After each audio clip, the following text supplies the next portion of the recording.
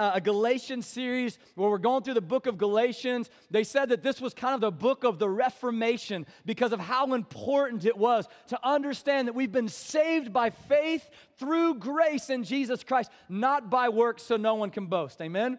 And so we are going to confront something today, and that is, how do we walk the line in Jesus Christ? How do we walk the line and confront sin? Now, when you hear that word, walk the line, how many Johnny Cash fans out there? Walk the line? All right, if you love Jesus, put your hand up. I'm just saying. Man, I love Johnny Cash, and he has that song, Walk the Line, and there's that movie out about him, but he says, I keep a close watch on this heart of mine. I keep my eyes wide open all the time. And I don't know if he knew it, but he's got a little theology. I don't know if he was singing to June or Jesus, but he's got something, amen? He says, and so because of that, you're mine, I walk the line. And so we're going to talk about what does it look like to walk the line, and we're in Galatians today. And so we bring up that first slide because what I want to do is I want to recap something today, because what you're going to see is a dynamic play out in our scripture verse today, that there's some tension. And there's this tension where walking the line becomes an issue with what I would consider to be a giant of the faith. And so we're going to talk about Peter and how Peter started to kind of work off of the line that God had called him to. We're going to talk about that. Before we do that, just real quickly, this is a snapshot of what the whole book of Galatians is about. Paul talks about legalism, that we find ourselves in religion, that we get caught up with these religious spirits where it's all about what we do, or it's all about what we shouldn't do, all about rules and regulations. And he said the minute that we slip down into legalism or the law, we're back under the wrath of God again. Because the only way that we can be made 100% perfect again is to 100% follow the law. And so that's why Jesus came, because you couldn't do it. And so then he says on the other side, though, there's this word called license, where we have a license to do whatever we want. The grace of God says I can do anything that I want to do. Even if it's not pleasing to God, even if it's not necessarily God's best, God's grace is going to cover me. So I'm going to chase after my desires, my pleasures, my wants, what makes me happy. We call that the flesh. And the minute that we fall into that side, we're back into the wrath of God again, because again, the word says, without holiness, no one will see the Lord, right? And so we find ourselves either going into this place of legalism, do, or don't do, or we find ourselves going, I'll do anything I want to do. And so where God says there's freedom or liberty is right in the middle, where the Spirit of God comes on you. In faith, you receive Jesus Christ, not in your works. In faith, you receive Jesus Christ, and He calls you sons and daughters of His. Amen? So where we want to be at, church, is in that sonship. And so we're working towards that. We'll get to that towards the end of Galatians. But where we find ourselves right now is we've got to come to grips with this understanding that by our nature we are broken people. Amen? That by our nature we are broken people and we need a heart change. Now notice I didn't say a behavior change. We need a heart change, because a heart change will always change our behavior, all right? But a behavior change will not always change our hearts. So we can chase after changing behavior and never have a heart change. But the minute that our heart changes, it'll be evident in how our behavior plays out. And so we've got to come to this place of recognizing, coming to grips with this identity of, I'm broken. This is why I need the gospel message. This is why the good news of Jesus Christ is so important, that Jesus changes our hearts and He saves us. And it's simply, I cannot add to that. There's nothing that I can do to help Jesus save me better, all right? That by my very nature, I was born into sin. I didn't learn how to sin as I got older, all right? I wasn't born perfect, and then all of a sudden, as I got to like 5, 6, 7, 8, 9, I just started watching people sin and sin enter my life. The minute that I was born into sin. Amen, church? We good with that? How do I know this? Because you just have to watch kids.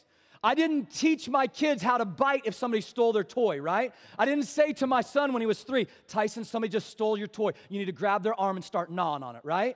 But something intrinsically within him said, that kid from age 2, 3 years old, he just stole something from me, so I'm going to take his arm and I'm going to bite it, right?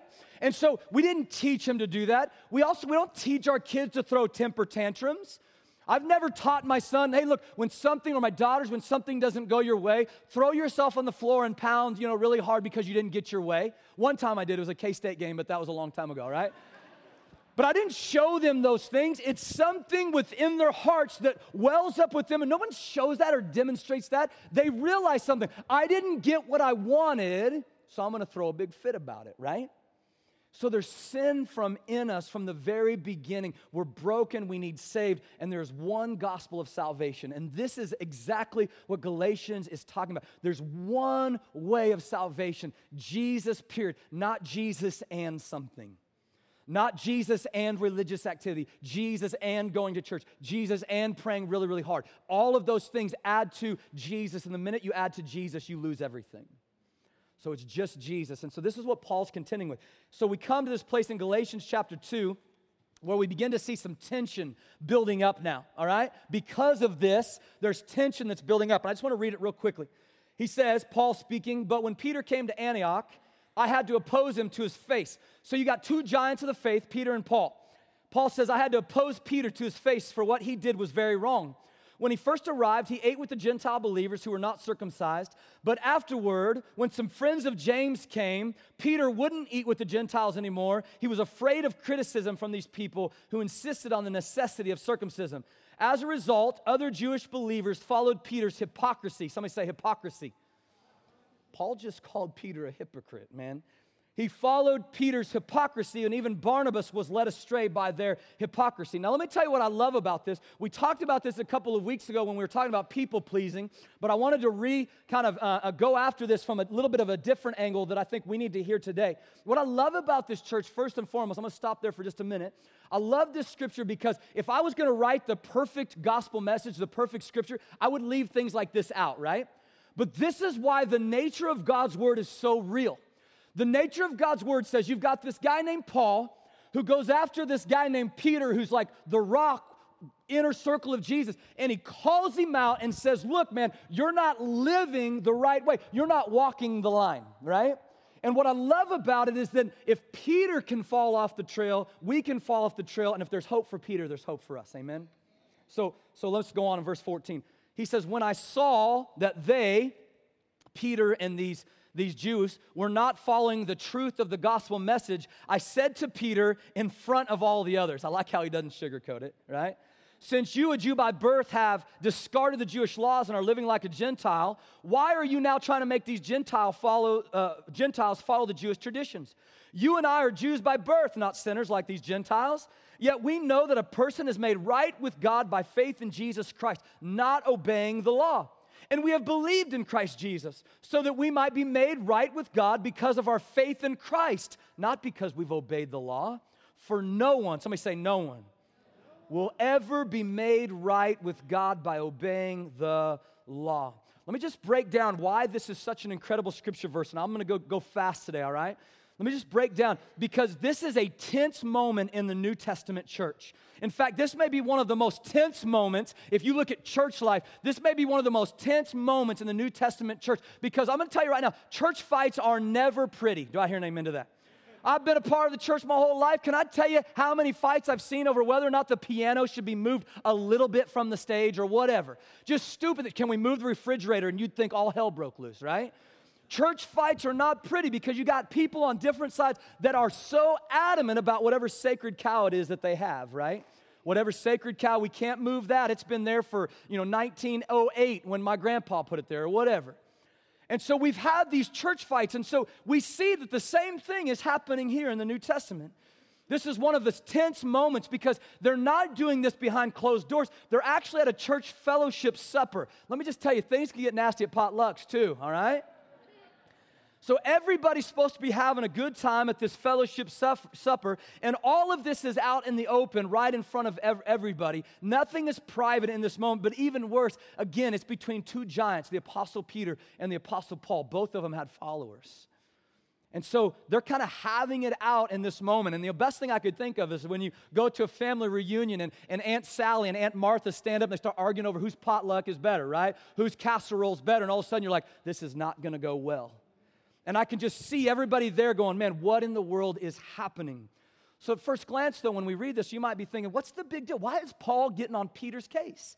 Look, the dude doesn't want to have supper. It's not the end of the world. He doesn't want to eat with those guys. It's not a big deal. Just let him do what he wants to do. But it was a big deal to Paul because Peter had gotten off of walking the line of where the gospel message was. You see, in this culture, relationships were built around the dinner table. In this culture, they didn't have kind of the fast food and just go through really quickly. Let's stop by QT, get some taquitos. They're always fresh and ready to go, right? That's my vice, taquitos. Quick trip, anybody? All right? They didn't have that.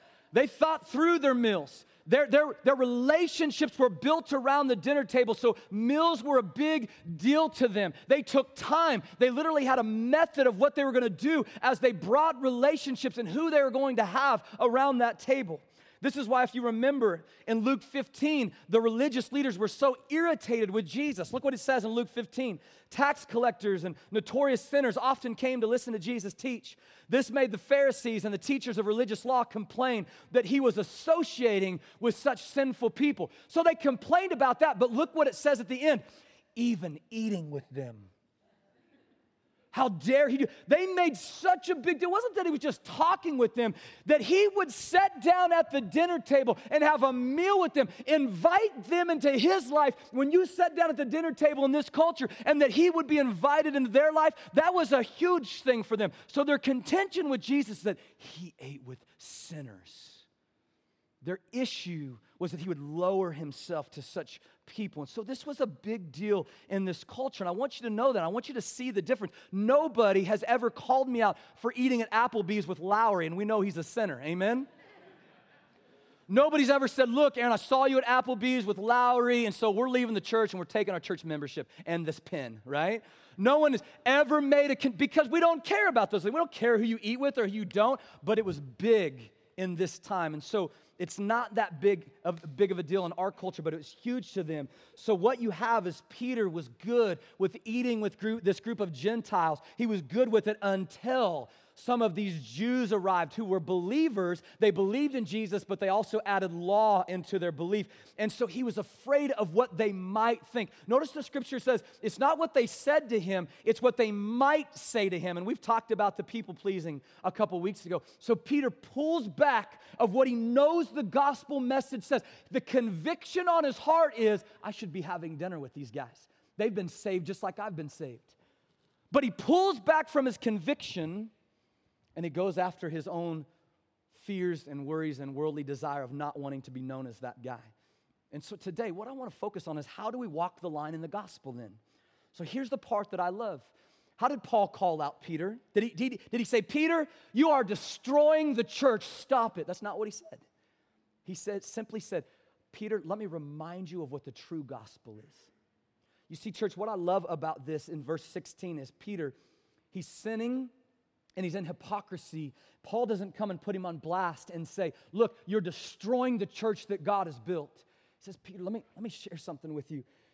Yet we know that a person is made right with God by faith in Jesus Christ, right, Peter? You remember that? Peter's like, yeah, I remember that. Not obeying the law, yeah, I remember that. And Peter, do you remember that when we believed in Christ Jesus, so that we could be made right with God, we didn't have to follow because of the law anymore? We just put our faith in God, and it was no longer about law. Peter, do you remember that? Yeah, I remember that. Peter, do you remember when you were just a stinking fisherman and nobody cared about you, and you were going to be a fisherman your whole life, and you were kind of the bottom of the barrel of the Jews anyways? And do you remember when Jesus came and plucked you out? Do you remember that he came and loved you, not because of what you did, but because of who you are? And he's like, yeah, I remember that. He's like, this is why I'm ticked. Because your convictions of what you know to be true aren't lining up with the way you're walking the line with God. Here's what's fascinating about this. Paul takes this approach because I believe this, church. I believe simply coming against a bad behavior won't necessarily change anything. If I told you today, and I stood up here today and I said, look, drugs are bad, okay?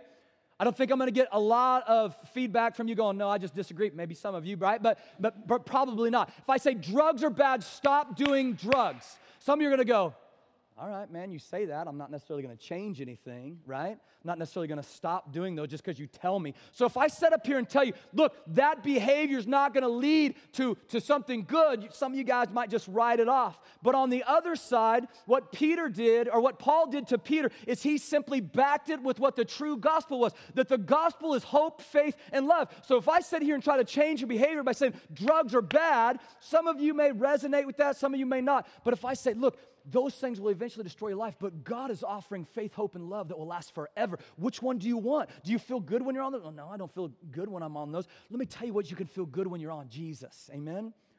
And so all of a sudden, we're not attacking a bad behavior. We're simply giving the gospel message of hope, love, and life in Jesus Christ. And so this is how Paul comes and approaches Peter. He says there's a better way. Look what he says in verse 14. When I saw that they were not following the truth, he's talking about Peter and his companions. When I saw that they were not following the truth of the gospel message, I said to Peter in front of the others, and that's when he calls him out. I like how the ESV says it. When I saw that their conduct, somebody say conduct, was not in step with the truth of the gospel. Let me tell you why I like the ESV version, was not in step with the truth of the gospel. The word translated in step with or walk uprightly in the Greek word is orthopodio. And what it means is ortho meaning where we get like the orthodontist. It means straight, okay? And podio means walking. And so you've got this straight walking. They were not straight walking in the gospel truth of who Jesus was. And so Paul's saying, I want to call you back to walking straight again. I want you to walk the line. So he's saying we've got to start back there again. And so this is where I believe in the word a person's walk. The word is very clear on this. A person's walk is also their way of life. Amen, church? A person's walk is their way of life, which includes behaviors and attitudes and thoughts and values and feelings. So Paul confronted Peter because he saw that his walk was not in line with the gospel. So he's like, bro, it's time to walk the line. You know the truth. Walk the line. Listen, church, I want you to hear this because I believe it's important. Believing the gospel is not just, listen to me, believing the gospel is not just the way you get into the kingdom of God. James says even the demons believe and shudder in fear. Believing the gospel is also the way you live and make progress in the kingdom of God. It's the way you live and make progress in the kingdom of God. You are called to bring every part of your life in line with the gospel, to walk the line. I like how Timothy Keller says it. Timothy Keller says, all our problems come from a lack of orientation to the gospel. Look what he says. Put positively, the gospel transforms our hearts, our thinking, and our approach to absolutely everything. And so he's trying to bring us to an issue here. So Paul's issue with Peter is not that he didn't believe the gospel. Peter believed it. In actuality, Peter's convictions hadn't changed. It's not like Peter said, you know what, I'm going to throw that part out, because Peter knew what the gospel said. He still believed and knew the Gentiles were saved by faith in Christ Jesus. It's that his actions, church, were not acting in line with what he knew. His actions were not acting in line with his convictions. Do I hear an amen? I'm just going to tell you right now, this is my struggle. I have convictions. I know what the Lord has told me. I know what the Word says on certain things. And yet sometimes I simply just put those to the side because my actions don't want to line up with those convictions. This is the problem that we run into, and this is the problem that Paul calls Peter out for. It's like, look, I know your convictions are still there. You're just not lining up with them. This is why he got called out for hypocrisy. Notice he didn't get called out for stop believing in the gospel. Hypocrisy means I know what I ought to do, but I do the opposite anyways. Let me just tell you right now, I'm a hypocrite. Do I hear an amen? And I would contend with, you don't have to raise your hand, but that there's a lot of us in this room right here. Because nobody's perfect. And this is why Paul is trying to sit there and say, look, Peter, I know you're not perfect. This is why the grace of God is needed, not law. This is why you don't need to try, because the grace of God covers you even in your hypocrisy, man. Walk the line. So, this is important because actions and conduct matter, not just what we believe. So if his convictions didn't change and it was hypocrisy, what we know is that Peter simply lacked the courage of his convictions. And I would contend that sometimes we lack the courage of our convictions. He still believed in the gospel, but failed to practice it. Listen, church, I want to share with you why I think this is so important and relevant for us today. We need people to help us to walk the line to get our convictions back in line. Do I hear an amen? But there's a struggle in our society today. We've talked about it in here. Accountability and judgment, okay? So accountability is what we're doing right here. You say yes to Jesus, we believe in Jesus, we're going to hold each other accountable, iron sharpens iron. Judgment is when I'm a believer and I go up to a non-believer that's never encountered the hope and love and power of Jesus Christ, and I say, you need to change what you're doing, and they're going, you don't even know who I am, man, right? So I'm judging that person because I don't even know who Jesus is. But accountability is, you know Jesus? Yeah. You know he set you free? Yeah. You know he calls you to a higher standard? Absolutely. I know Jesus. I know he set me free. I know he's called me to a higher standard. So let's do this higher standard together. That's accountability. Amen? So let me tell you why I love this so much. Because I want to surround myself and invite men, guys into my life that will help me when I get off the rails to get back online again. I want men and guys to come in. It's a very healthy thing that we have people in our life that come into our life like Paul did to Peter and say, look, bro, walk the line. You're off the rails. Many great leaders and many great believers have fallen because of lack of accountability in their life.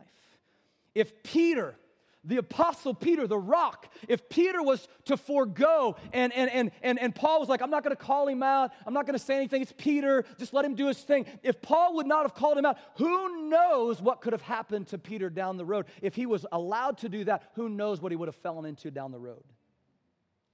This is why I have guys in my life. Look, we've got a Monday night guys group, a Thursday morning guys group. We've got life groups. We've got women's groups. We've got a Thursday morning. We'll have a Thursday evening. We've got life groups because of this very reason. Because this right here isn't going to do it for us, church. Amen? This doesn't constitute church because we gather together on a Sunday morning from 10:45 till definitely 12:15. All right? This does not constitute us saying, now I've been held accountable. It just doesn't happen. What about Monday through Saturday?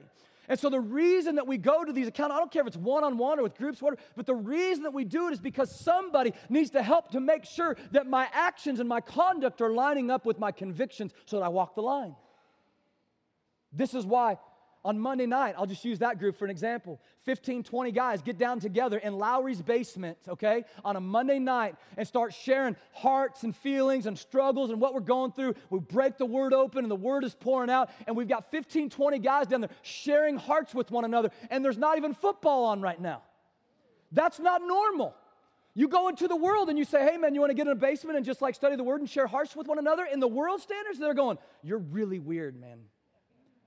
So you got these guys that are coming together saying, we want to walk the line. We want accountability. This is why it's so important to have it in our life, because it's so easy to drift. And you could argue that it's not just easy to drift. You could argue that it happened to Peter and so many great leaders, and you could argue that it's probably going to happen to you at some point in time. And if you don't have somebody to pull you back to the line, then you may just drift off. And let me just tell you, church, why I think this is so important, because, and I want to get this, nominal Christianity. Nominal means in name only. Nominal Christianity. I call myself a Christian in name only. Nominal Christianity, or a life filled with hypocrisy. Not that you don't believe what this says, it's just simply that you believe it and don't necessarily, have convictions to do what it says. Nominal Christianity, or a life filled with hypocrisy, is contagious and easy to fall into. Amen? There are ways that I know that I'm not lining up completely with what I say and believe in Jesus. I'm telling you that. That's not just me. I'm confessing that to you.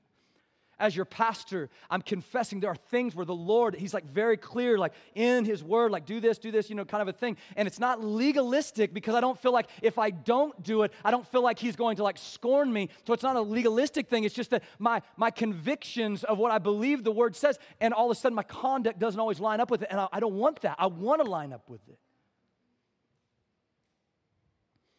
And how I know this to be true is you look at Peter's life.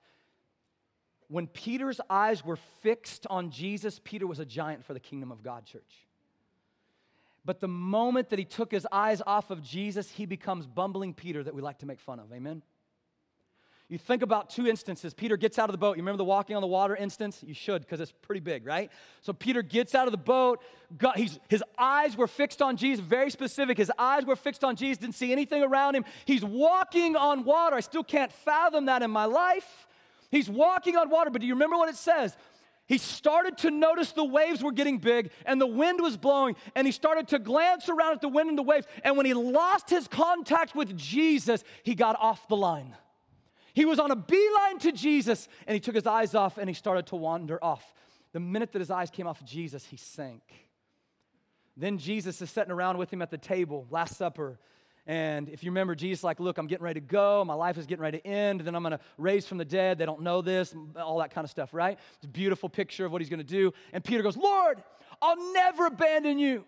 Lord, I'll never run from you. Lord, I will always stand firm. I'm going to use this terminology, paraphrase. Lord, I will walk the line no matter what. Nobody will sway me off the line. Jesus is like, don't say that, man. 3 times you're going to deny me. Peter's like, never, Lord. Never. His eyes were fixed on Jesus. Jesus gets arrested and taken away. Somebody comes and says, you knew Jesus. Nope, not me. Somebody comes up, you knew Jesus. I don't know the man. Somebody comes up and says, you knew Jesus. He's like, listen, man, I have no association with him. Rooster crows, we know the story, right?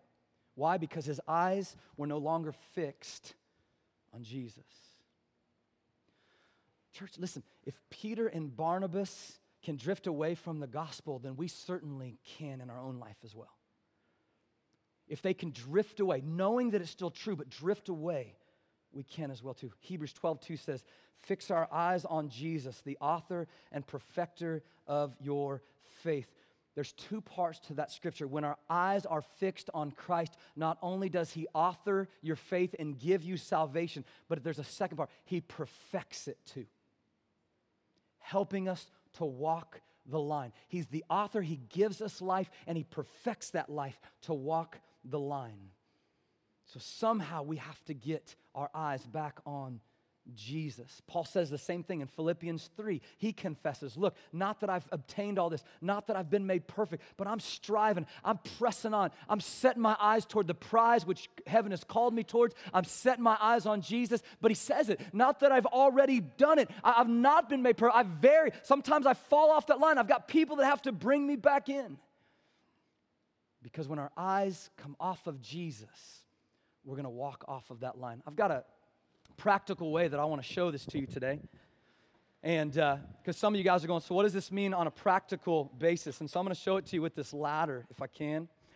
And I think that sometimes if this ladder were to represent your life, and this is, your pinnacle up here, is that sometimes what we do is we pretend like this first step means everything. Like if I can just get on this first ring and if I can just marry the right person, if I can just find the right person, then life's going to be good, all right? And then we keep our eyes on the second step. If I can just get that right job, the job that pays enough, pays the bills, gives me a little bit of extra, what am I kidding? A lot extra, right? If I can just get that job, then life is good.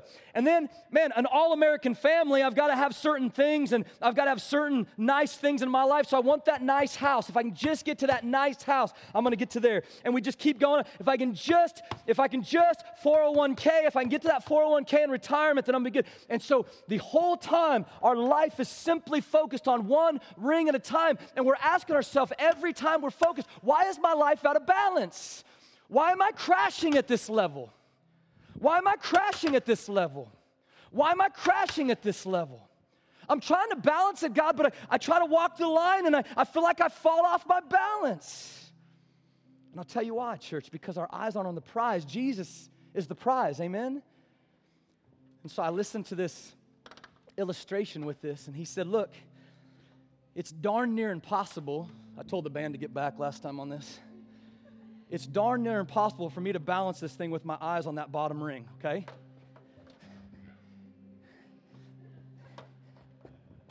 Okay?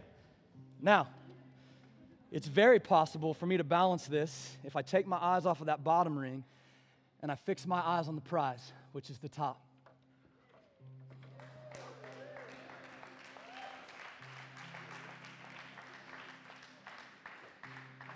Now, why is that so important? Not because I could be in a circus, amen?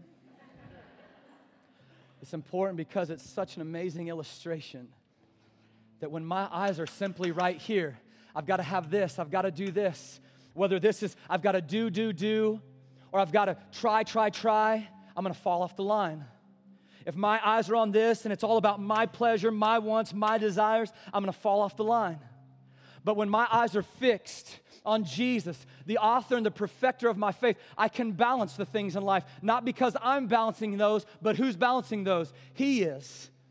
So everything begins to fall into alignment. The things that I desire in my heart, God wants to grant us the desires of our heart as long as our heart is His heart. So he's going to balance those things. You see, church, for Peter, he just needed to fix his eyes on the right thing. He knew the gospel was for the Gentiles. He knew they had been saved by faith alone. But he was so worried about everything else in life.